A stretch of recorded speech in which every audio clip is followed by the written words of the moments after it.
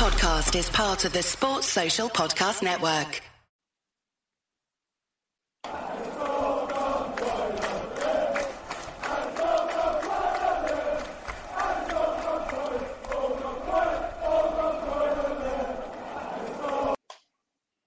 Hello and welcome to the Big Strong Leicester Boys podcast. I am not Jake Watson, pretty obviously. Jake will be joining us shortly. He's away doing something really exciting this weekend, and he'll be on to update us with his trials and tribulations of that. But as ever, I am joined by Ric Flair and Jordan Halford, and we've got a very special guest today. So we're joined by Graham Smith, who is the co-founder and co-chair of Fox's Pride too. So I'll start with you, Graham. How are you? How's your weekend been? Very good, thank you. Thank you for having me. It's been a nice weekend, apart from the second half yesterday, I think. Nice weekend. Got lots of stuff with friends. Had the football versus homophobia fixture yesterday, which was great. And so everything good apart from the football. Good. Yeah, there's a real theme on this podcast that everything is always great apart from the football. But I do want to speak to you about the fixture yesterday and the football versus homophobia and get your take on that. So thank you very much for joining us. Jordan, I saw you yesterday and I know you've had a decent win this morning on your Sunday League game. So I'm guessing you're not too bad. Yeah, that's perked me up a little bit because we got to our second quarter final of the season. Yesterday, I think when I saw you, Jack, I was a bit annoyed, but slept on it a little bit and not as angry as I was yesterday. But I got to see one of my Arsenal supporting friends in the pub after the game as well. So a good little catch up with him. Didn't feel great this morning, I have to say, when I woke up. First 10 minutes from me were a bit ropey, but I was all right after that, I think. Good to hear. And Rick, how are you? Yeah, I'm all right, thanks, Jack. Football was obviously, wow. I'm still grappling in my mind on what to make of yesterday because we've played a lot worse this season, haven't we? And been thraped in games. But as far as going forward yesterday, I think our XG, which has broken a record of 0.01, I actually think you could have probably got more if we hadn't actually played. I think there'd probably been a mathematical possibility of an own goal not playing against anyone than what we did yesterday. But it was baffling game plan. But I'm sure we'll come on to that, and hopefully we get a reaction in the week and at the weekend because they're probably not bigger games, but they're all big games now. But yeah, we've got there's no hiding places now. We've got the tough ones out of the way. Yeah, we have got the tough ones out of the way. Speaking of which, when you say it would have been better had they not had anyone play against them, have you ever heard Peter Crouch's story where they line up in training doing shape against no one and they were 1-0 down after 5 minutes? But speaking of that, I think I'm not the world's biggest fan of XG, but it does tell a story about the game. And whilst defensively we were all right, to say we didn't offer a lot going forward is possibly an understatement. But I just wanted to get. I mean, I've seen the reaction on social media, and as ever, Leicester fans have taken defeat really, really well, as we have as well. But I just wanted to get your take on the game itself and what you thought. And Graham, I'll start with you. Okay, so I always get in trouble with my friends because I'm always like glass half full and over positive and things like that, and I'm still very happy to be Brendan in. But I think for me, it's like if you said at the start of the game it'd be 1-0 to Arsenal and we'd defend pretty solidly, which we did, and they had one shot which they scored with, you'd probably take that. I think the issue, of course, is the fact that there was absolutely nothing going the other way. And so I think Rick was right. It's that kind of that was the frustration, wasn't it? You've got we did defend well. You know, there was some times when I was thinking, "Oh, please don't pass it there. Please don't pass it there." But they still got it out. The balls out weren't terrible, which is there was no one at the end of them. And it felt a bit to me like the Man City game in the sense that you got the sense we were going to try and get to 70 minutes, and then he put Vardy on, he put Tielemans on, and you kind of had the idea that he was going to start going for it, but it just didn't click after that at all, did it? So yeah, it was frustrating to watch, but like you said, it's been a lot worse this season than that, and actually we've defended a lot worse than that. And yeah, I think it, like you've also said, the focus this week has to be on Tuesday night and next Saturday, because if we win on Tuesday night and we win next Saturday, suddenly everybody's happy again. So for me, I'm not at the point of wanting to kind of finish things off. I went downstairs at half time and somebody was like having like kind of minor heart attack over how badly we were playing. And I was like, we're 0-0 against Arsenal. We're not playing that badly. Was that Rick? It wasn't Rick, was it? No, it was. I don't know how short you are, but it was quite a short person. With less hair than you. I'd walked out. I was fuming. It was quite a short person with a bit less hair. So yeah, but yeah, it was just. I think sometimes Leicester fans, we go. I'm sure the fans of all clubs are the same, but we seem to go from extreme to extreme. When it's good, it's the best thing it's ever been. When it's terrible, it's it's the worst possible thing that could be happening. And I'm like, there is more to life than football, isn't there? Yeah, apparently, I've not found it yet. But yeah, I think I've reflected on the game myself and thought it's difficult for us to get the balance right at the moment because we're either very, very good going forward and we concede a load of goals, or we go really cagey and defensive and then don't score a lot of goals. And I think that's what Rodgers is struggling with. Jordan, I know you were pretty frustrated after the game yesterday. You say you've calmed down a little bit, but I'd be interested to get your take on where you're at with it at the moment, because you were going for it after the game, which was good to see. Yeah, I think yesterday I described it as the worst performance of the season, which, given we've been battered 6-2 and 5-2, was probably maybe a bit harsh. But the thing that really frustrated me, and Graham said frustrating is, and I think that's the right word, but we didn't show any ambition whatsoever. And for me, that was a free hit yesterday. I'd watched Villa play Arsenal the week before and gave them all sorts of trouble and probably should have got a point out of that game. And I don't really understand what the game plan was. I mean, obviously they're top of the league, but they've had a little bit of a wobble recently, and we just sat off them and gave them so much respect. And just, I mean, I think that's got to be the easiest 3 points they've had all season. That said, yeah, we did defend fairly solidly. They didn't create too many chances. I do think the first goal they scored wasn't a foul on Danny Ward. I didn't think it was a foul in real time. Seen it back on Match of the Day, and I didn't think it was a foul. I know he's holding Ward's arm, but I still thought it was a fairly soft free kick. And 0.01 XG, I think that's right. I think that's generous. I can't remember Ramsdale touching the ball. But look, like Graham rightfully said, Tuesday, I'm not saying it's a bigger game, but it's a game that if we win, we're in the quarterfinal of the Cup. And if we beat Southampton, this week will be forgotten. So just the main frustration for me was we just didn't take it to Arsenal. And like I said, I thought it was a bit of a free hit and we didn't have anything to lose. But, when Maddison's not in the squad, you see the difference. Obviously, against Tottenham, we were probably the best we've been all season. And then Maddison's not in the side. Yori's on the bench. And Brendan brings Tete off, which baffled me a little bit as well. But look, on to Tuesday. That's a massive game. We win on Tuesday and we're one win away from Wembley. So we move on. Indeed we do. Rick, your take on the game? Yeah, like what Graham and Jordan have said, and you've said as well, Jack. I just found the game plan to be a bit odd because Rodgers has got many qualities and he's got many weaknesses as well. But one thing that I think in the last 4 years we can be quite certain on is he cannot play defensive football very well.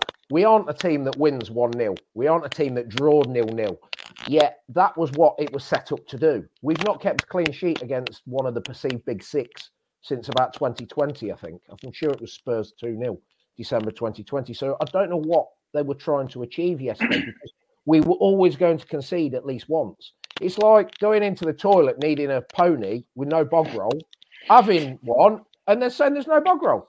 You know, we were always going to concede, and yet we didn't have one single shot on time. We had one shot, didn't we? I think, and there was that one sort of Barnes flashed it across, and I thought Tete should have perhaps got on the end of it, which may have actually been a goal. But you know, it was we've looked naff going forward at times, like all teams do, and you know, usually we don't. That's the least of our worries. But it was there was just nothing. Even when we got on the break, you know, Iheanacho would be on it, and you know, his first touch yesterday was abysmal again after a few performances where it was looking a lot tidier. And then it just all broke down. Arsenal were defending in such massive numbers that you just couldn't do anything. I don't know whether that was us or they're just, you know, they're so good at moving around the pitch and nullifying it. It's frustrating. But we did defend better. Suter had a good game. I was raving about him at half time. And then obviously a minute later into the second half, he sadly, I mean, it wasn't, I don't think he did a lot wrong to get turned and nutmegged. Castagna played a clearance stroke pass that you'd like to think he could have done a bit better with. And because he did that, he was then a bit out of position. And Suter didn't really have a lot to be able to protect himself with, and he got turned. And I mean, Danny Ward yesterday, it's like trying to eat soup with a knife and fork with him in goal. You are on the back foot always. I don't know. I don't know with him. You can't. What did he actually do wrong yesterday? Okay. First and foremost, as Jordan says, it was a foul, but I prefer. I called that. I mean, I'm 60 yards away. I called that. You've got the WhatsApp messages to prove it. I did call that and said it was a foul. Yeah. I then watched it back and was like, I'm not sure that was a foul. Yeah, I just think after that, he didn't check where he was in the goal. He was standing. It was like he was marking the post, because otherwise he would have saved that from Trossard, because it wasn't top corner, was it? It was just like put into the net. Then he had a calamitous moment. Was it with Fass? Again, it was nearly a Castagna from against Spurs where he'd come out but not really said anything. And then thankfully Fass cleared it. But I don't know. He didn't do a lot wrong, but as I say, there's just no confidence there. I think everyone's on eggshells with him. But yeah, I'm at the end of my tether with him. How Everson can't get a little gig in the Premier League just to see. He can't be any worse. And I keep coming back to, we had 20 million spare to spend on Jack Harrison that we didn't. Why didn't we try and get a goalkeeper? Albon Lafont from Nantes was supposedly available for 15, 20 million. He's their captain. He's brilliant. But instead, we got that Pratt in goal. Yeah, I'm done with him. I think I agree with you about Ward now. Ward just doesn't seem to make any saves. I think he's a bit like watching a Sunday League keeper. You know, when you've got an actual goalkeeper playing, it feels a bit like you've got someone in that can catch it and kick it, but won't do anything else. So you're like, oh, he's fine. Like, he can play in net. And I know that sounds a bit harsh, but we are over halfway through the season, and I'm kind of going now. He's not good enough, and we definitely need another goalkeeper. I don't know whether Everson's the answer. I've not been particularly impressed with him when he's played for us. I know he was player of the season at Preston. But it is, you know, I think Danny Ward was player of the season at Huddersfield as well. So I'm not sure that's necessarily the answer. And I was called out about 3 episodes into this podcast for saying Alex Smithies could be number 1. So I think that would be a little bit far fetched. But yeah, he doesn't do enough for me as keeper. And I think there was an article from Percy in the week about how Schmeichel departed and the impacts that's had, but it sounds like that was possibly a good thing for the whole morale of the squad, given that he wasn't a particularly popular captain, which was probably a bit of a surprise for some people to hear. But he certainly was a big character in the dressing room and a big part of our problems last year. So I don't really know what Brendan can do, because you drop your goalkeeper. I think that's a massive change and impact to the team. Whether that's the right thing to do or not, I don't know. But he's clearly backing Ward and sticking with him. The only thing I would say with him, he's not made any glaring errors this season that I can remember. I'm sure someone will remind me if he has. I just don't think he's done anything particularly good. Like he made one save yesterday, which was half decent, but he just doesn't make a lot of saves, and maybe that's because we've been spoilt with Schmeichel for however many years, and he was a great shot stopper, but he just doesn't seem to do a lot for me. And it's definitely a position we need to look at in the summer. Graham, Jordan, what are your thoughts on that? I'll start with you, Graham. I mean, I think it's hard. Schmeichel's a tough act to follow, isn't he? And that's got to be hard for him.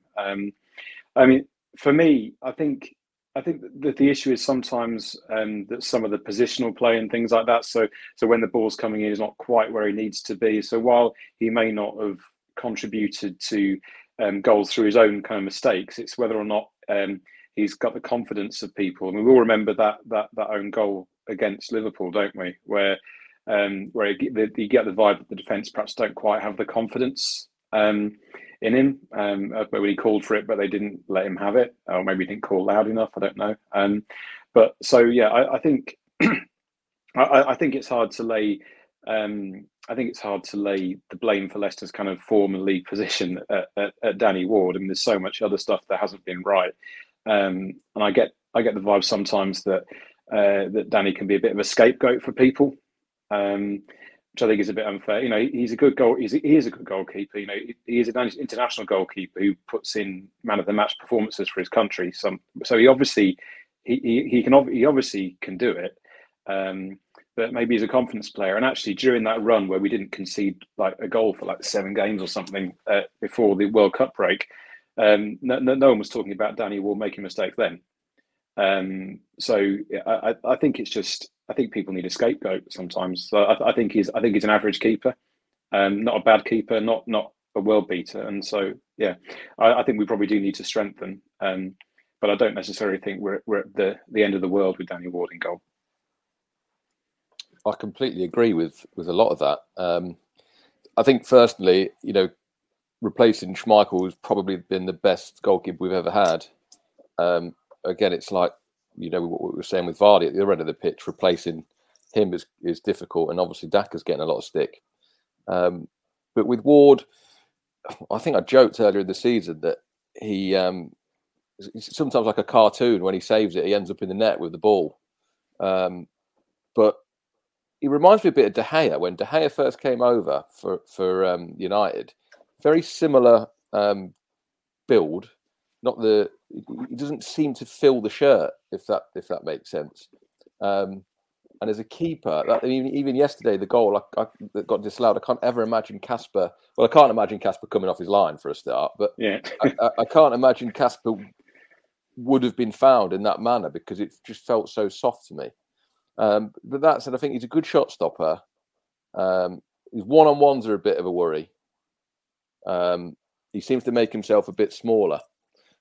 which is not ideal. I think his kicking's half decent. He's not the worst shot stopper. He's a bit better from coming out for crosses. And what have we played? 20 odd games. I think Ward would benefit from having another goalkeeper pushing him in training. It's very difficult for him as well. He's come from a number 2 for the majority of his career, and he's been thrust into playing, for a top half Premier League side, replacing the best keeper we've ever had. So I think you're right, Graham. He's not, I don't think he's necessarily a goalkeeper perhaps for where we want to be, but I also don't think he's a terrible keeper either. And I'm kind of willing to give him the benefit of the doubt. I don't necessarily think the blame is at his door for some points that we've dropped. Interestingly, you mentioned about Wales. When I was out in the World Cup, when we played Wales, there was a Tottenham fan next to me, and he was kind of slating Danny Ward, and it does feel like he's become a bit of a scapegoat, and he's got this sort of reputation that's stuck to him now, just because of the start we had. And like you say, that run we went on when we kept 4 or 5 clean sheets on the bounce, and we had more of a settled back four. He looks a lot more confident, and 1 minute Fez is in and out the side, or Amati's in and out, and now Suter's signed, Christensen signed. Hopefully we get a bit more of a consistent back 4 or 5, including the keeper, and he can grow in stature a little bit. Hopefully, that would be good. The reason I'm a little distracted is Jake's just joined us, and Jake, you'll be really pleased to know I've made you some intro music before you tell us about what you've been up to this weekend. If I got one of these. She thinks they're death traps. Beep, beep, beep, beep, beep, beep, beep. Oh, time for another Tara update. What's that supposed to mean? Nothing. Jake, what have you been up to this weekend? Have I ever told you, lads, I do high rocks? You may have mentioned it once or twice. We can. It sounds much better than it did earlier. Can you hear and see us? I can. So apologies if it doesn't sound great. I'm literally sat outside a bar in Vienna at the moment, and obviously half time of the Carabao Cup final. But yeah, I'm obviously not with you guys this weekend because I'm over here doing high rocks, which for people who don't know, it's like a fitness race, which I do quite a lot of, which obviously the lads hear quite a lot about. But yeah, I'm in Vienna at the moment. And before you ask me anything about the game, I haven't seen a single moment of the game from yesterday, but by all accounts, I don't think I missed much, did I? No, you didn't. You didn't miss much. We've currently spent 5 minutes talking about whether Danny Ward's a good number one or not, so we are really draining it, and we haven't had any egging stories yet. But on the subject of high rock, so just so people do know what it is, it's a bit of running and a few star jumps, isn't it? And then you take your top off, and that's sort of it, really. Yeah. First rule of high rocks: you're not allowed to wear a top. That's the first rule. And the second one is you've got to tell everybody about it as well. But yeah, it's the World Series of fitness racing. It's lots of running. Lots of pulling sleds, pushing sleds, lunging, rowing, skiing, that kind of thing. So yeah, that's what I've been up to. Sounds painful. Well, you'd be delighted to know that we've managed to actually stream the podcast, and I think it is recording. I was going to say, if you press record. Yeah, I think so. Although I did go missing for a bit, so yeah, I've had more fun with the intro music and stuff like that than anything else, to be honest. So yeah, but it seems to be going all right. I do have a question about the game as far as Leicester related goes. I say, I must stress I didn't see the game yesterday, but and honestly I don't know if you've mentioned and spoken about him already, but Tete. We haven't spoken about Tete yet. He was on my list, and we have actually had a question in on Twitter about Tete, which I think we should probably direct to Rick, really, because he is his ultimate fanboy. But dragged after 60 minutes. I think he had 20 touches in 60 minutes. So we're 4 games in, aren't we? And he was magnificent in that first game. But with all due respect, I know the opposition have been Spurs, United, and Arsenal, which should be factored into this. But he hasn't really done anything, has he? In the last 3, he's gone from thinking we've got a superstar here and everyone taking Brazil flags to the King Power to now thinking, do you know what? I'm not as 100% convinced by him as I was a few weeks ago. I'm very offended by that, Jake. Sorry, mate. I mean, what can you say? I thought last week against Man United, first half an hour, I thought he did look pretty good again. There was flashes of brilliance with Castagna, got in down the right-hand side a fair few times, and a bit of bad decision making with whether to shoot or sort of flash it across the Barnes. But yeah, his 2 home games, Spurs and yesterday against Arsenal, he was anonymous. I think that's probably the kindest thing we can say to him. I do think on some of that, it's not all on him. Now, am I being very, very lenient there when I've then just slated Danny Ward for sort of, some things that are perhaps not fair? Maybe so. But, I do feel like we're not yet in sync with getting the ball out to him as much as we are now with Barnes. Barnes is getting a hell of a lot more of the ball than he perhaps was I thought he played well, Barnsley, yesterday. I thought he was one of our better players.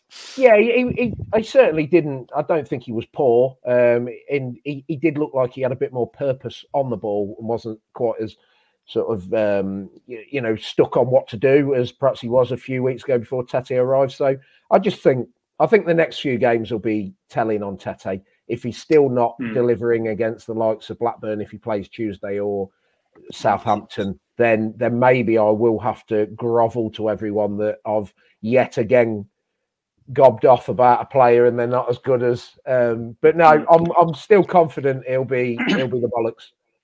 Isn't it the case though that part of the reason that Barnes is getting more of the ball and that is because we got Tete now, because actually the opposition are slightly more wary of the right as well as the left, because before they were just shoving everything on Barnes because that was the only outlet, and now we've got two outlets. Right, maybe only one's working, but actually he's having an effect in that way. And the other new signing that's really helping Barnes is obviously Christensen. Who I thought had a really good game yesterday, both defensively and, even though there was no end product, getting the ball out of defence too. I completely agree. I thought, Victor, it was really interesting because Thomas has struggled against Saka the two times he's played against him. I didn't think he got kicked yesterday.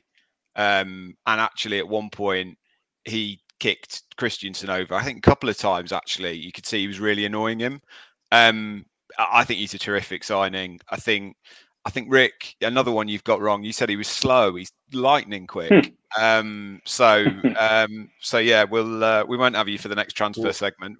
We've been in you for that. I've told you not to bother with me. That somehow I've then ended up as permanent residency on here. But yeah. You don't. Some of my claims will be false. Yeah, indeed. One thing I did want to talk about, and it really, really irritated me over the game, and it's not necessarily related to this game, but the time wasting in the last half an hour.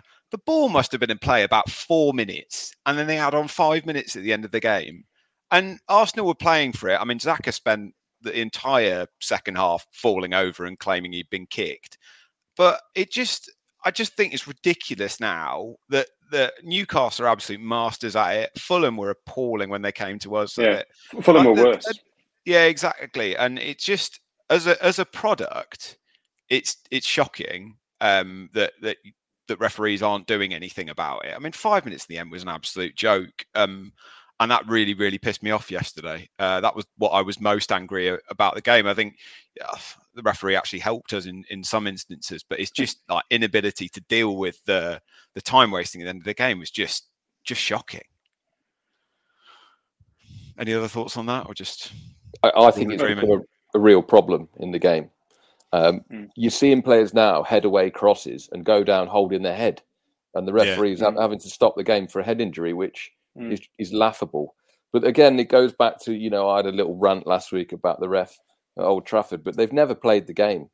These refs, you can tell they've not even played at any level in amateur football. So these pros are so good at exploiting every little, in between the lines of the rules, or as the officials will have you reminded that they're laws, not rules.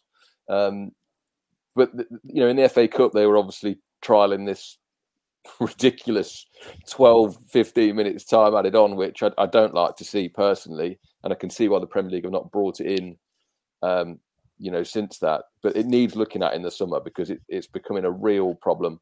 And like you said, Newcastle and Fulham were terrible. I mean, Arsenal were at it yesterday.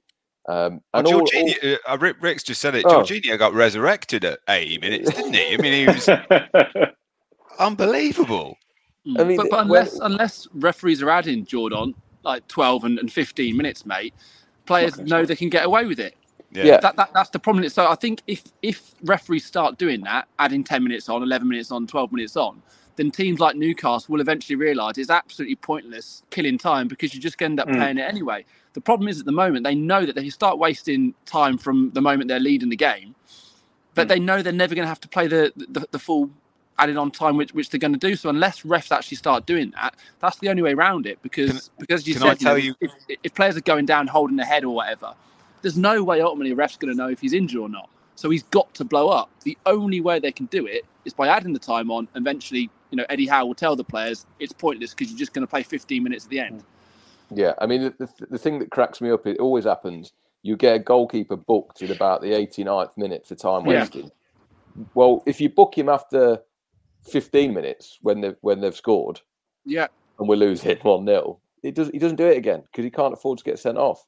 I'd go down that route personally, get the book out for time wasting. Can I tell you what? They'll never add 12 minutes on in the Premier League. It ruins broadcasters' schedules. They're never going to do it, which is where they get all the money from. It's funny that happened in the World Cup when you've got back-to-back scheduling and you've got wall-to-wall coverage. They can't do it on Sky, so they'll never let them do it. Do you think part of the reason we're so salty about it is because Leicester is so bad at doing things like that? And we're so bad at like the kind of the dark arts. And we're terrible at it. We're terrible at it, and that's what is so frustrating that we are such a nice team, and it's not just the time wasting element. There's so many bits to it. I mean, I absolutely despise players like Bruno Fernandes, but at the same time, they've got the referees wrapped around the little finger, haven't they? And we've spoken. I know George spoken about it so many times about the Argentinians and why he loves them and that housery that they have. In some ways, that won them the World Cup. And Leicester as a team, whether we're losing games of football because we can't see out a game because we're kind of mentally and psychologically weak, or we haven't even got that kind of mentality within us to say it's the housery, that mentality to kind of do whatever is necessary to win a game of football. It's so frustrating because we are just too nice, but I don't know how you solve that. Yeah, I mean, Jake, you look at that Sabitzer challenge last week on Fez. Nobody appealed. Nobody's even round the referee. Yeah, nobody appealed. And Fez is rolling around on the floor. It's not like nobody realised at the time it wasn't a foul. Fez has gone down, rolling around, holding his knee, and not a single Leicester player that goes to the referee. If they'd all surrounded him like they would have done, that would have been a red card. I'm sure of it. Yeah, same. Well, I was watching the League Cup final. The first 5 minutes, Dalot gets booked. 6 Newcastle players all round the referee. And I know that everyone goes they're a pain in the arse, but I do think it's what I hoped sort of Christiansen would bring to the side, and maybe he's a bit young. I was a little bit disappointed that indeed he was made captain yesterday because I just don't think he's a captain. I think there are other people in the side that could be, but yeah, I think it's my biggest criticism of Rodgers. He's sometimes trying to be too nice and too classy to everyone and be everyone's mate, and I just wish he'd just be a horrible bastard sometimes, which he just doesn't do. Rick, you've just said exactly what I was going to say, mate. That I feel like they're a caricature of Rodgers, who never loses his temper. Really, he's said a few choice words about diabolical refereeing performances, but still he won't go to town on it. And I know in some ways you can say, well, fair enough, because there's the likes of Klopp and a few other managers that really go the other way, and you just like, shut up. But from time to time, you would just like Rodgers to just have that edge, and hopefully that rubs off on his players. Because as you say, the likes of Christiansen, he looks like the sort of player who hates losing, will be more than happy to get, do a little sly kick, or even though that would get you sent off, but, do something that will just really start to turn the screw. And Rodgers needs to start asking them to do that a bit more. Yeah, but Rick, that's a problem that we're seeing with Chelsea at the moment as well with Graham Potter. You talk about the managers and the players and the team being a reflection of the manager. Yeah. I've mentioned this before, but I remember saying it on BBC Leicester to Pipes, and he disagreed with me. I'm saying that Leicester are a reflection of the manager. Brendan Rodgers, whether we start slow at halves of football or the way we kind of carry ourselves on the football pitch, it's because he never gives them 2 barrels. Don't get me wrong, he clearly gets pissed off and says so, but it clearly doesn't resonate with the players. It clearly doesn't get a reaction out of the players. And you look at a Liverpool team, you look at a Spurs team, the housery involved in the way that they play, it's because they're a reflection of the manager. And Graham Potter as a man at the moment is too nice. And you look at that Chelsea team and they lack personalities and they lack character. And that's why, I mean, I know it's kind of a different scale because, we're not at the same level, financially, etc. Our ambitions aren't the same as Chelsea's. But there's many similarities between the two, for sure. It's going to be a very polite game in 2 weeks, isn't it? Indeed. We've managed to squeeze 34 minutes worth of discussion about the Arsenal game, which I didn't think we would get. But Jake, you're going to leave us in a minute and get back to your Diet Coke or whatever you're drinking. Yes, lads, I'm going to pop off and head back into the bar and watch Newcastle lose this final, which is great. Well done for sorting out the pod. I'll catch you boys next week when I'm back in the UK. All right, mate. Speak soon. Good day, lads. See you soon, mate. See you, mate.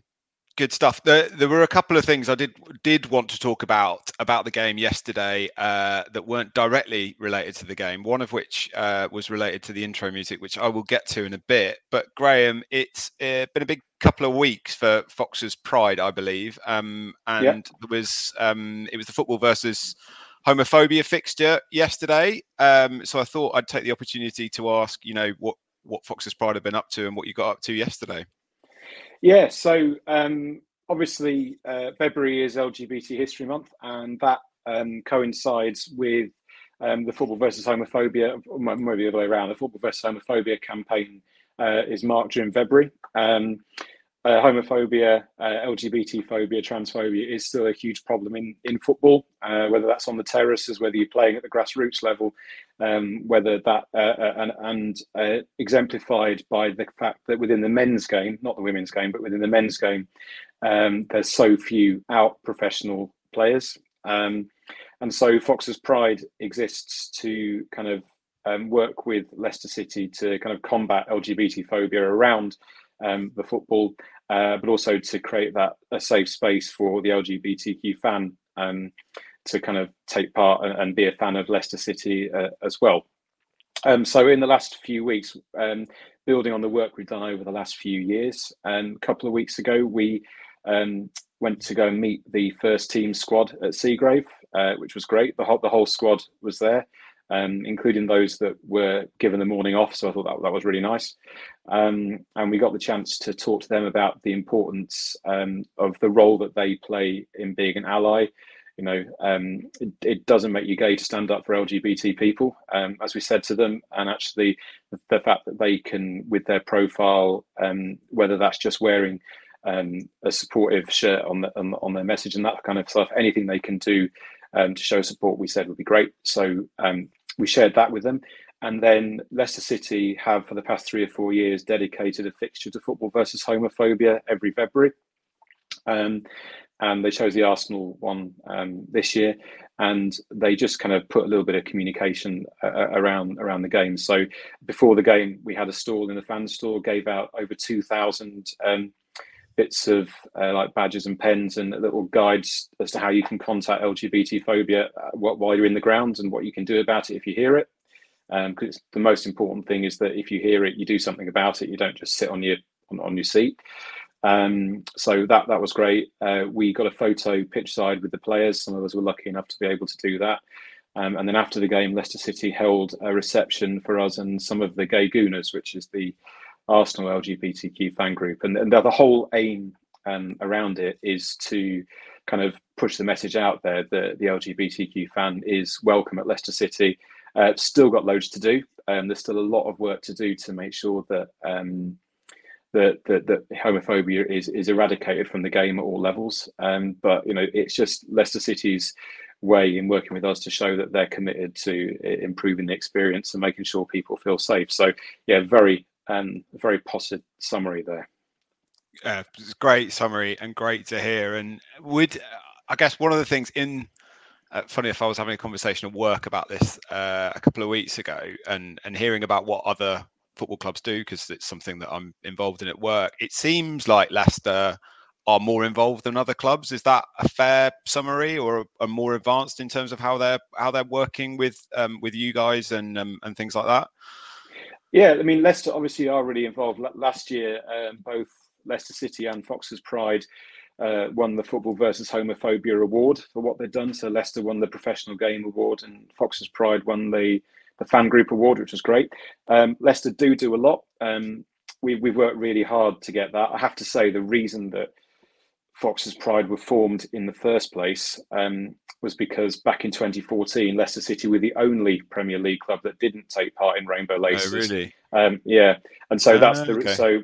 So if you know Jim, the sport liaison officer at Leicester City, he put up with me having a proper rant on the phone at him, I think for about 2 hours because he wasn't, and he Used to pulled me people in. ranting at him though, isn't he?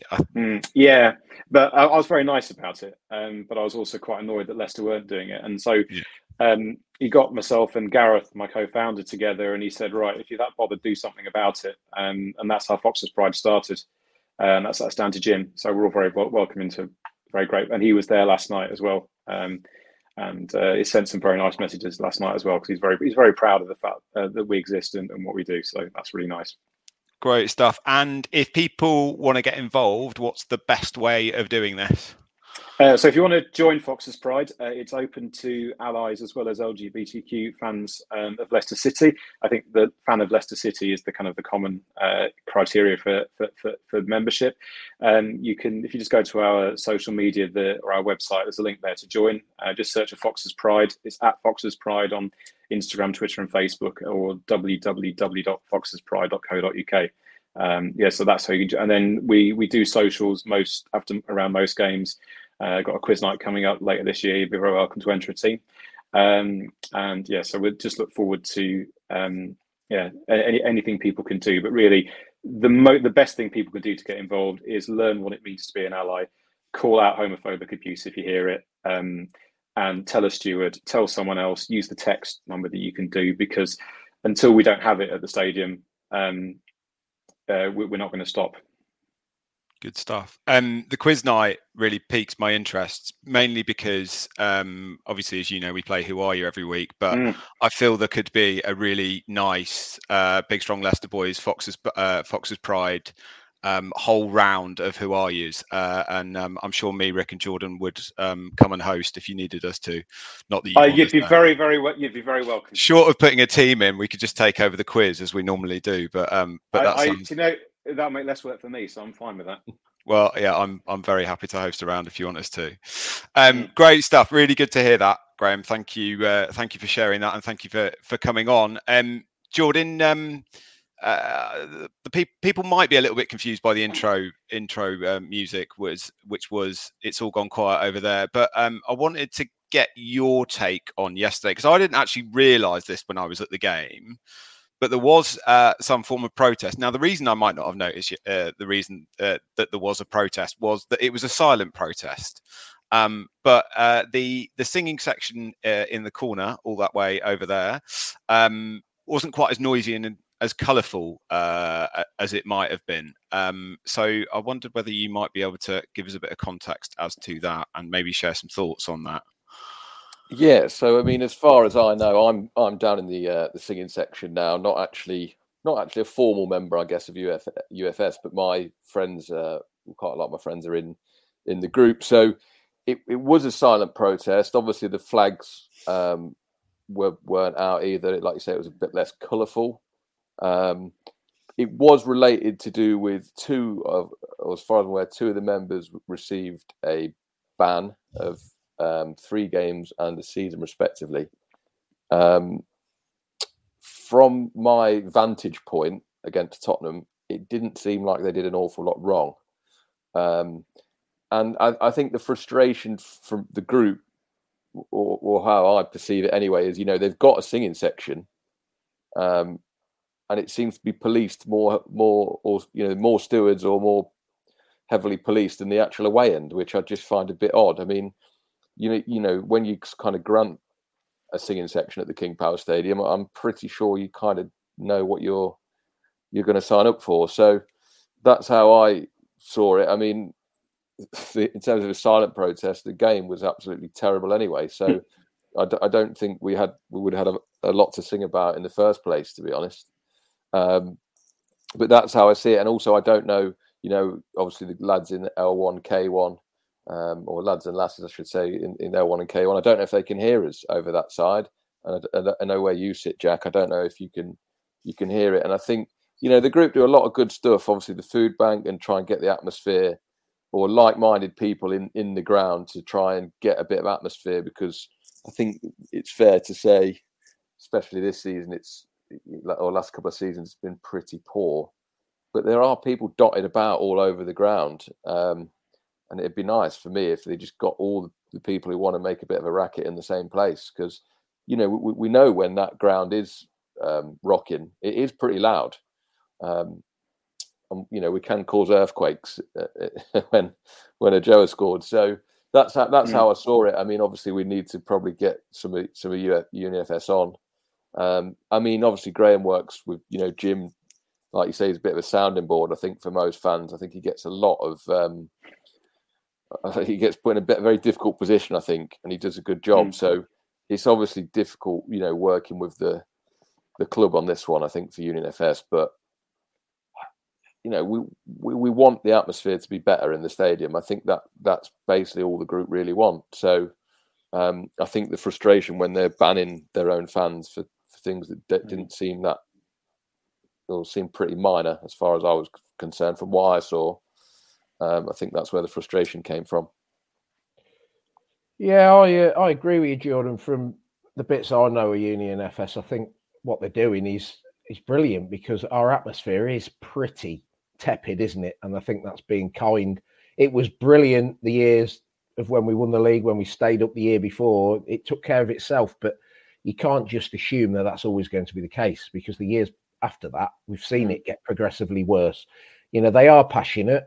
And, you know, I read so much stuff on Fox's Talk from certain people that just take any opportunity to have a pop at UniFS. Now, they'll then claim it's because UniFS are a little bit secretive themselves and a bit sort of closed and not, you know, don't keep other fans in the loop, even moaning about some of the songs they sing. But, you know, and yes, maybe UniFS, if they try and encourage others to join, but I'm sure they're trying to do that anyway.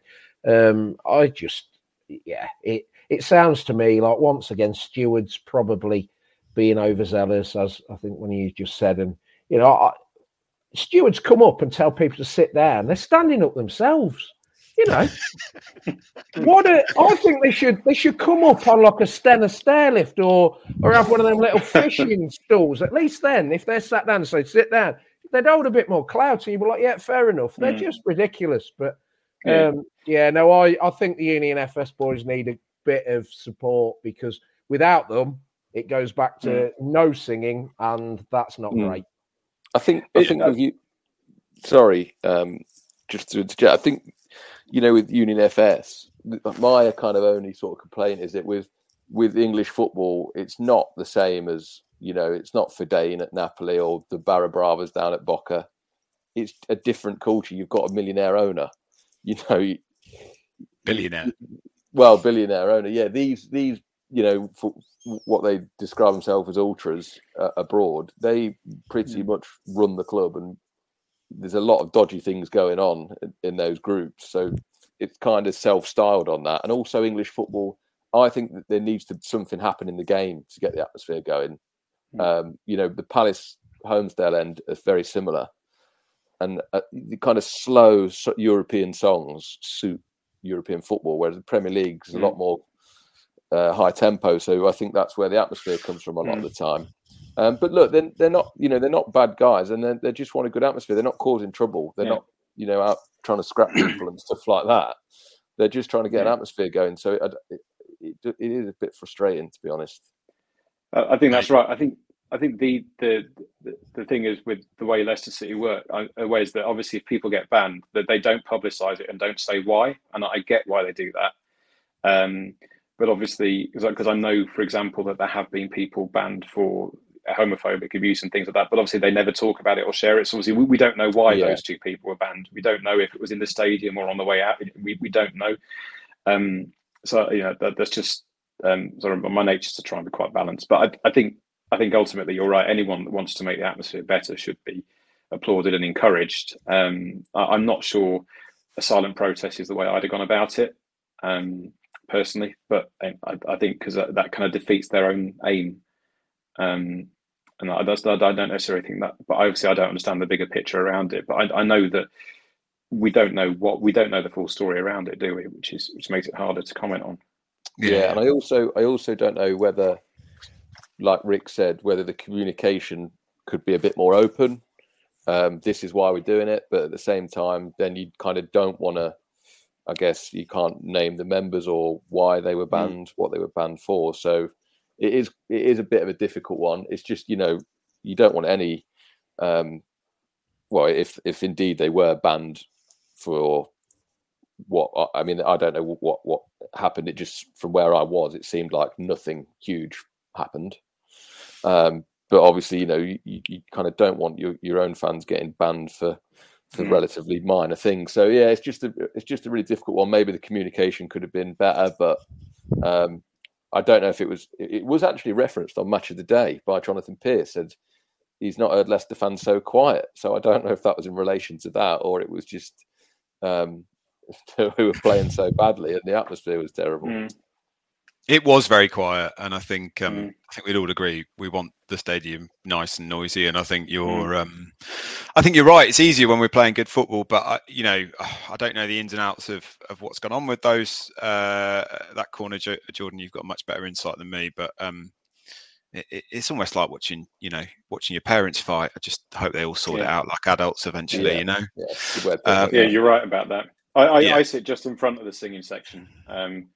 So I sit in SK1 row K, so I'm kind of just about a few rows in front, and there's definitely some good noise that comes out of it, and so I appreciate that. I'm not a very vocal fan, so it's hard for me. And that doesn't mean I don't support the team, but I'm not very good at being loud and shouty and singing. I was looking at Jordan there. Rick, you've changed venues and that's very disconcerting. Don't do that again. I was looking at Jordan then because he is quite a noisy fan and does like the sound of his own voice, and so does Rick. I'm not sure I can really say the same for me, but there we go. But anyway, right, thanks for your takes on that. We always run over time, don't we? So next thing on the agenda before you get attacked by a cat, Rick, should we play a game of Who Are You? Let's do it. Who is your daddy? Yes, let's and do what it. Does he do? Who is your daddy and what does he do? Who is your dad? That's all I've got. I haven't actually got the whole reel. Yeah, that was as much as I can do. Unfortunately, without Jake here, you've not got as good as presenting, and you haven't got the Who Are You loop. But there we go. Right. I think some may say it's fortunate we've not got the Who Are You loop after Jake left it on. I think there is. I think I've worked out how he's done that as well, because there is a button that says loop, and he's obviously faded it out but not turned it off. So it is entirely his fault for doing that. But there we go. Right, it's me this week, mainly because no one else volunteered, and I've won the last 3 or 4. I don't know. I've not lost in a while, so I feel like it's my turn. And Graham, you have played before because you told me you got Bruno Berner before this. Yeah, I was very pleased with that. I got it quite quickly as well. So someone else on that team would be great. Yeah. All right. Well, I'm going to copy Rick's style of doing this, which was quite authoritarian and didn't really give us any clues. It's not a right winger. I'm going to say he's a defender. Ricky Shimaka. No, it's not. He was actually a midfielder, if you remember, for us as well, George. So that's what I was thinking. So you said I'm going to say it's a defender. So. And I'll give you a little bit more of a cue. I'd probably say he naturally was a right back, but I think I saw him play right back, centre back, and left back. So he was quite a versatile defender for us. Timmy Castagna. No, we've not had a player that's playing for us. That would be a real curveball, wouldn't it? Do you want another clue? Do you want another guess? He was born on the 13th of September, 1978. Oh. So he's 44. 44. Good Same maths, age as George. me. Good maths. I always enjoy that when you say the year and someone says how old he is, because it shows that we are literate and numerate on this podcast. Any guesses? Gary Rowett. No. Not the worst shout. Didn't see him play left back, back for us. He'll be older than that as well, won't he? I bet he's older than 44, yeah. Gary Rowett's got one of the deepest voices you've ever heard, and you don't expect it. It's really disconcerting. Really? Yeah, he sat behind me at the football before, and it's like he's almost like Sean Dyche in his delivery. It's very disconcerting. What Okay. happened to Gary Rowett? Because he had a few managerial jobs back to back, and then he's just disappeared. He's at Millwall. Is he? Yeah. Yeah, of course he is with a voice like that. Doing well as well, aren't they, Millwall? Yeah. Flying. Horrible team, Millwall. yeah. Horrible team. I don't. Can you imagine if they come up? Oh, it'd be brilliant, wouldn't it? I took my wife on a first date to Millwall away. She'd never been to football either. That was 1-0, Steve Howard. What? At least you knew what she was signing herself up for, Rick. That's all I've got to say on that. She's never been against him. Right. Well, I took my wife to West Ham away early on. She had a Bovril for her first time. Bearing in mind she's from Australia. Loved it. So there we go. Although she doesn't like going to the football anymore. Right. Finished his career at Rochester Rhinos, interestingly enough. Which is Jamie Vardy's team. Oh, yeah. Well, they've now been reconceived as like the Rochester somebody or other. For a minute, I thought he'd finished his career in rugby league. Rugby league, you say? In a final run again. Andy A. Oh, what about that? Send him off! Enough of that. Right, okay. I'm not giving you many clues here. I'm getting nothing. What year did he play for us? He played for us. Right, okay. I'm going to give you a few more clues, right? Played for us in 2005 to 2008. Initially joining us on loan played 10 games on loan for us. Then he joined us permanently. I was about to say Oh, Rick. That's it. Is that it? Yeah. Oh, my God. very good. Oh, that's annoying. I was about to say him. That is very... I think Rick's still undefeated on this. Pretty much. That has hurt me. That is excellent work. Excellent work. Well done, Rick. Excellent. Thank you are still undefeated. Means a lot. Very, very impressive.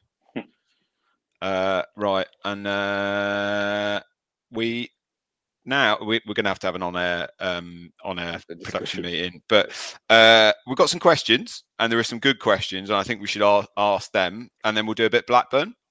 Let's do it. And then we'll call it a day. Right. Okay. So, first question. I think this is from you, Rick. There's a bit of a thread on this. But subsequently after the podcast last week, which, by the way, my dad phoned me and listened to and said, Ric Flair is genuinely hilarious. The egging story is one of the best stories he's ever heard. We've got a question from Matty Williamson saying, when egging, do you prefer free-range eggs or normal? To me, is that a question to me? It is a question to you. I know Jordan has been involved in egging previously, so yeah, he can probably, I don't know. Sorry, Graham, I wouldn't like to cast aspersions on your character, but I don't know whether you've been involved in egging at all. Only with an ostrich egg, we're fine. Oh yeah, that'd hurt. That would. Yeah, I mean, the thing is, I've got to tread carefully here because the temptation would be to go with a caged hen egg because you get more bang for your buck, but it's obviously very, very cruel. But I did joke in our WhatsApp group in the week, and it isn't a joke. One year we thought it'd be funny to go Scotch egging, so we bought like the cricket ball size Scotch eggs, and we were launching them about, which was quite a lot of fun because there was obviously bits of sausage meat just splattered about, which were stumped a few people when they were wondering why they just had a sausage meat smeared up their window. But you just got to mix it up a bit, haven't you? It's a rites of passage egging, and it's a real shame that I don't think it happens as much anymore. But no, I suppose I'd go with a free-range egg. But yeah, you're more likely to get a double yolker with a free-range egg, aren't you? And that'd be unbelievable. Get one of them round the back of your head. You've had no one step forward since last week saying it was them that egged you in Parsons Green. Yeah. I've not heard anything, but that would be something, wouldn't it? It really would be. If we can go back to whenever it was, 2014, Parsons Green, who was egging. Valentine's Day. Have you ever heard There's that someone wrote on the Fulham Facebook page when someone threw a pie at them after they bought their new shirt and said it wasn't very Fulhamish behaviour. Probably the same bloke who threw the egg, I imagine, in those. Was it cottage pie thing at Fulham? Very, very good. Very Graham. good. Very good. Sorry. Yeah, I like that. Yeah. Good stuff. There's a bit of a theme on the questions, and of course we've lost a couple of games, so his future's coming up. But there's a question about Potter being a candidate to replace him when he inevitably gets sacked. But I'm Jordan shaking his head, Graham shaking his head. Rick, I know you. Part of the reason we got you on was to offer some balance from the Rodgers Inn Club. I know you won't appoint Graham Potter, but do you know what? I'll kick off this one because I've stood by Rodgers all season. Mostly, I had a few wobbles, and I think the club have made the right decision to stand by him. But what I would say is, I think it's a big month this month for him, and I think he's got nothing to moan about anymore because he's been given his shiny new toys. He didn't get Jack Harrison, but as Rick knows, I don't think that's a huge shame. But I think he's not got too many excuses. And I was quite impressed. Rodgers has an amazing power to piss off the entire fan base by one post-match comment, doesn't he? He says the slightest of things and everyone goes apeshit over it. But actually, I thought he was very balanced yesterday. He said we weren't good enough and said we're not at that level. And you know, I think he got it wrong yesterday in terms of his tactics, but he's struggling to find the right balance. But what I think it's a long way of saying I think the next few games will be quite telling for him. And you know, I think most people have stuck by him, bar a few. I think probably, you know, it's ebbed and flowed a little bit, but it's a big month for him. Rick, I'll start with you. What's your thoughts on that? On Rodgers, yeah. I mean, I've flip-flopped on Rodgers. I've probably been more Rodgers out in the last year than I have Rodgers in. But I think you, Jordan, and Jake, to a certain extent, do make some compelling arguments for why we should have stuck with him and have done. And I can stomach that. You know, there's a lot that Brendan Rodgers does and still does that I do respect. You know, there's no other manager in the modern era at this level that has enabled us to go out and score 4 or more goals in a game. You know, we must be 20, 30 times now in 4 years across Premier League, Europe, and some of the domestic cups. Yeah, I bet it's in excess of 30 times, which, you know, you can't deny that's then boring football. There is then when we toil with the laborious, slow football. But, you know, he doesn't want to play that. You know, I've at times labelled that that's his way of trying to control a game, but surely not. I think with Rodgers, I do think it's the beginning of the end for him and has been, because it's just the way of the world now. Modern managers don't stay at clubs for more than 4 years.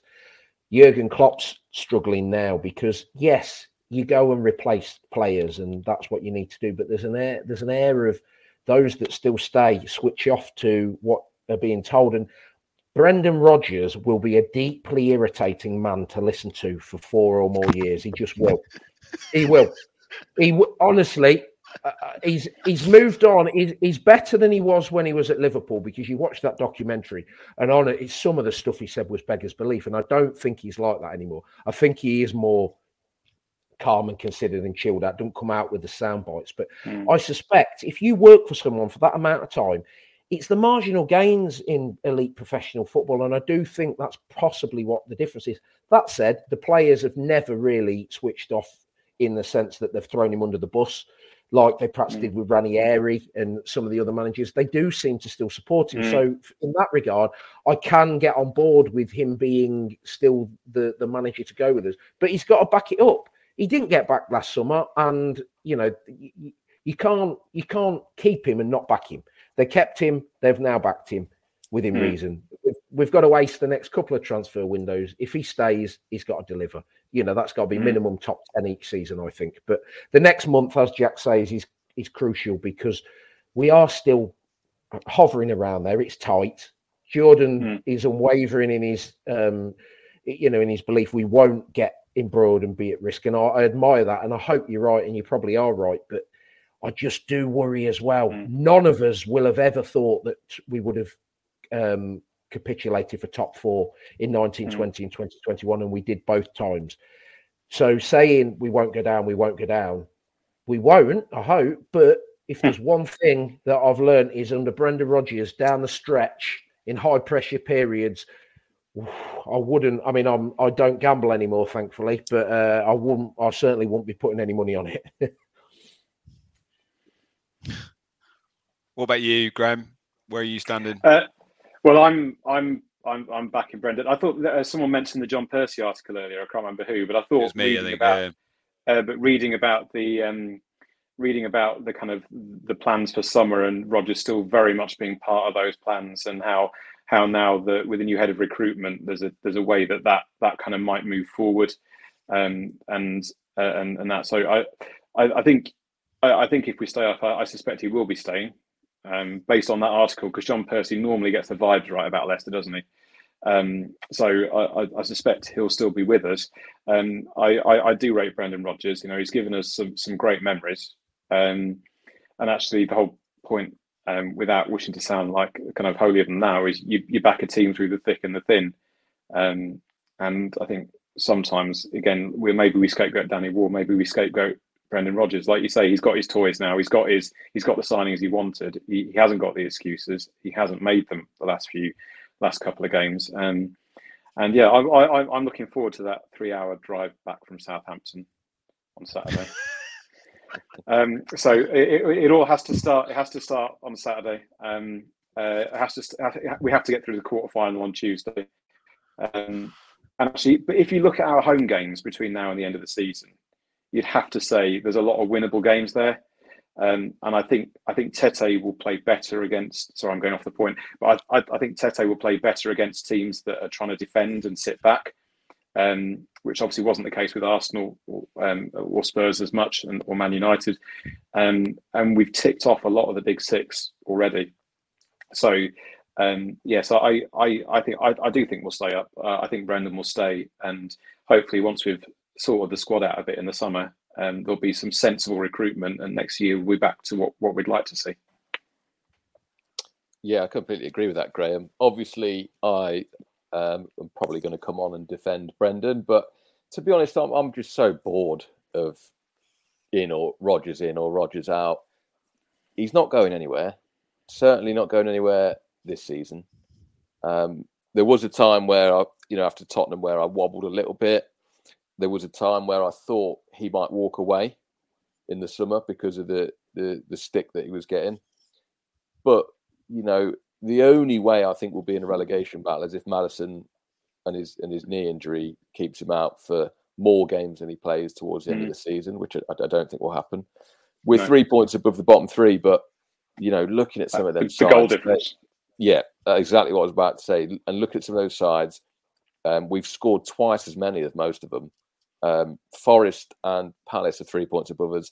They're both garbage. We're better than both of those sides. Bizarrely, Villa are on the same points as Chelsea. But I think this season hasn't been great, but it's been a hugely transitional season. And that John Percy article did mention about Kasper not being a unanimously popular captain in the dressing room. Now that's something that was a surprise to me, but Rodgers has had to deal with a very difficult player, quite clearly. I decided to move him on.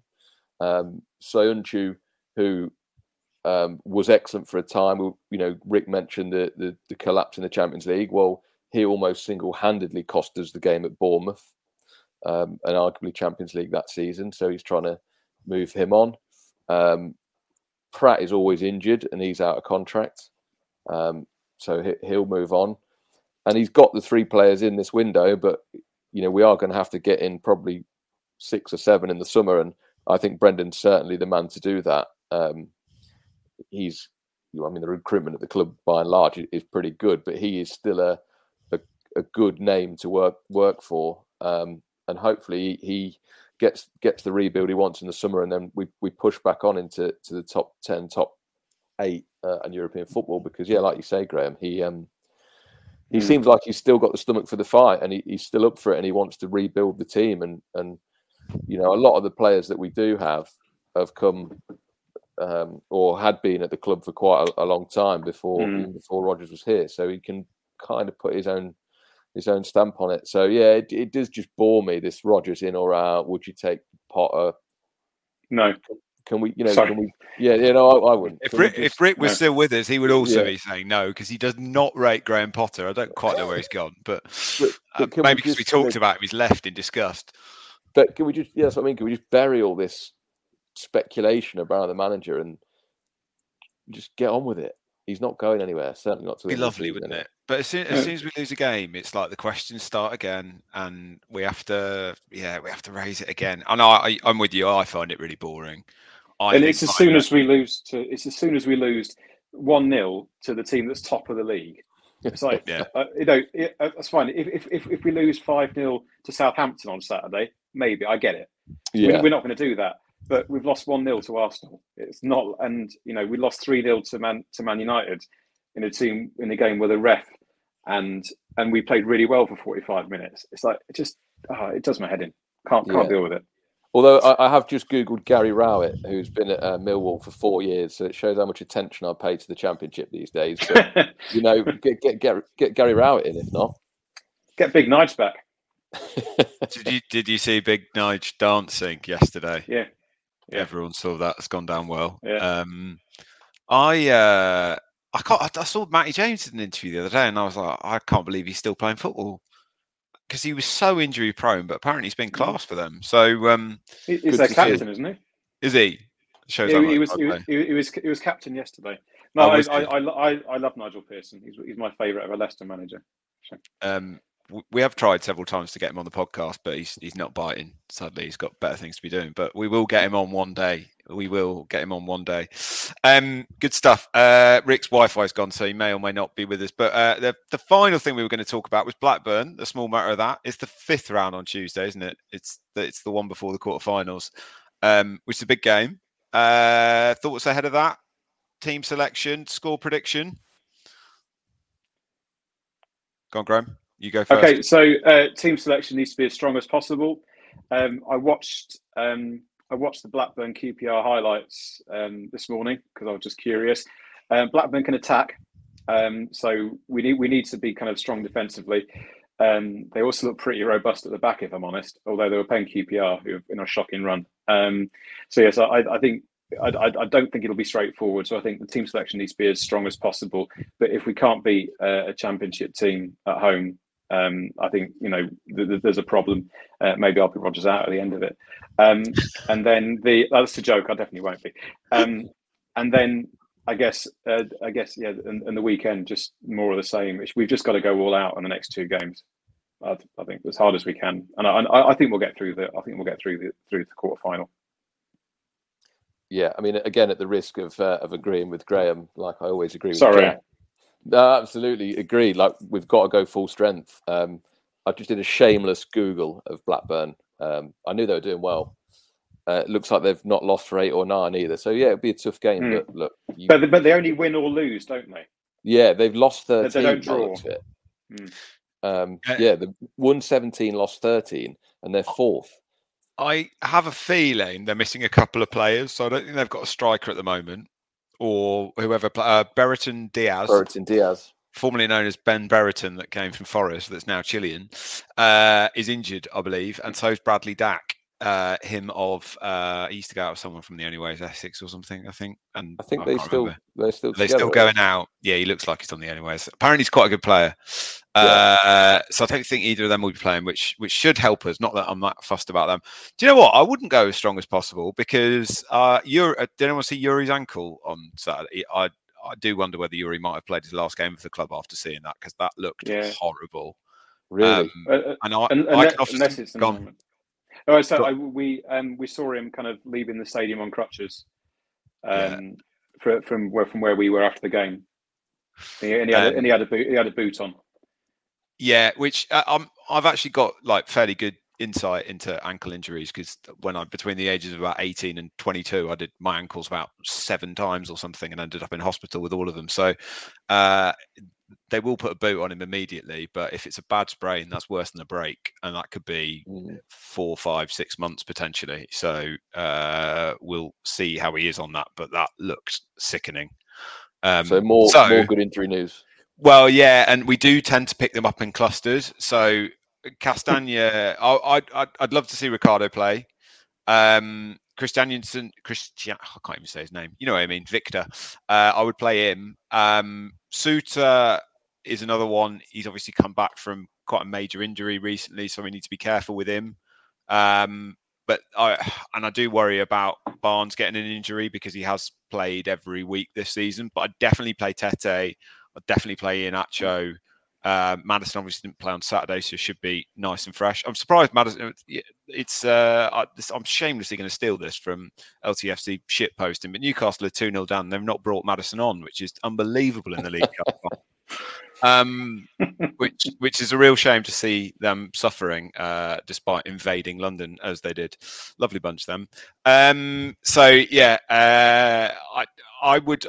probably make a few changes. I think he will probably go as strong as possible because he knows how important it is, and it hopefully should get us in a decent bit of form before the Southampton game. As we said, it's a big game. So yeah, I'm hopeful. I think Rodgers has been. Seemingly gets no credit whatsoever for being quite good at getting through banana skin games in cups. Gets no credit for that from anyone because he just should do that. That's his job. Whereas Unai Emery and Forrest and everyone else get knocked out. So yeah, hopefully we get through and then we're one game away from Wembley, which would be fantastic. So there we go. Any final thoughts? I'll leave this section to any other business before we go, or are we all done? George, have you got anything else? Any shout outs you want to do? I have no other business today. Which is rare from you because this is normally your section. But yeah, Graham, thank you very, very much for joining us. Great to have you on. Great to hear about Fox's Pride and the work they do. Keep up the good work, and thanks for sharing how we can all get involved. George's got so many other business. I do have one other business. Well done to Jack Holmes today, who was our stand-in presenter without Jake Watson. I had a little joke, which is not very good, but we didn't have a Watson, but we did have a Holmes.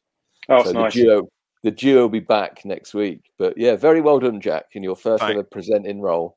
Thanks, mate. I'm not sure I'll volunteer to do it again. What I will volunteer to do, I'll host it. Jake's definitely do it because I think Jake could do more with the sound effects as we go through. That's going to be something I'm really going to carve out as my niche. But I mean, considering it is his profession, Jake is pretty good at presenting. So I'll be pleased to have him back next week. So there we go. Good stuff. Should we leave it there? Hopefully see you in round 6 of the FA Cup. Nice one. See you soon, boys. Thank you.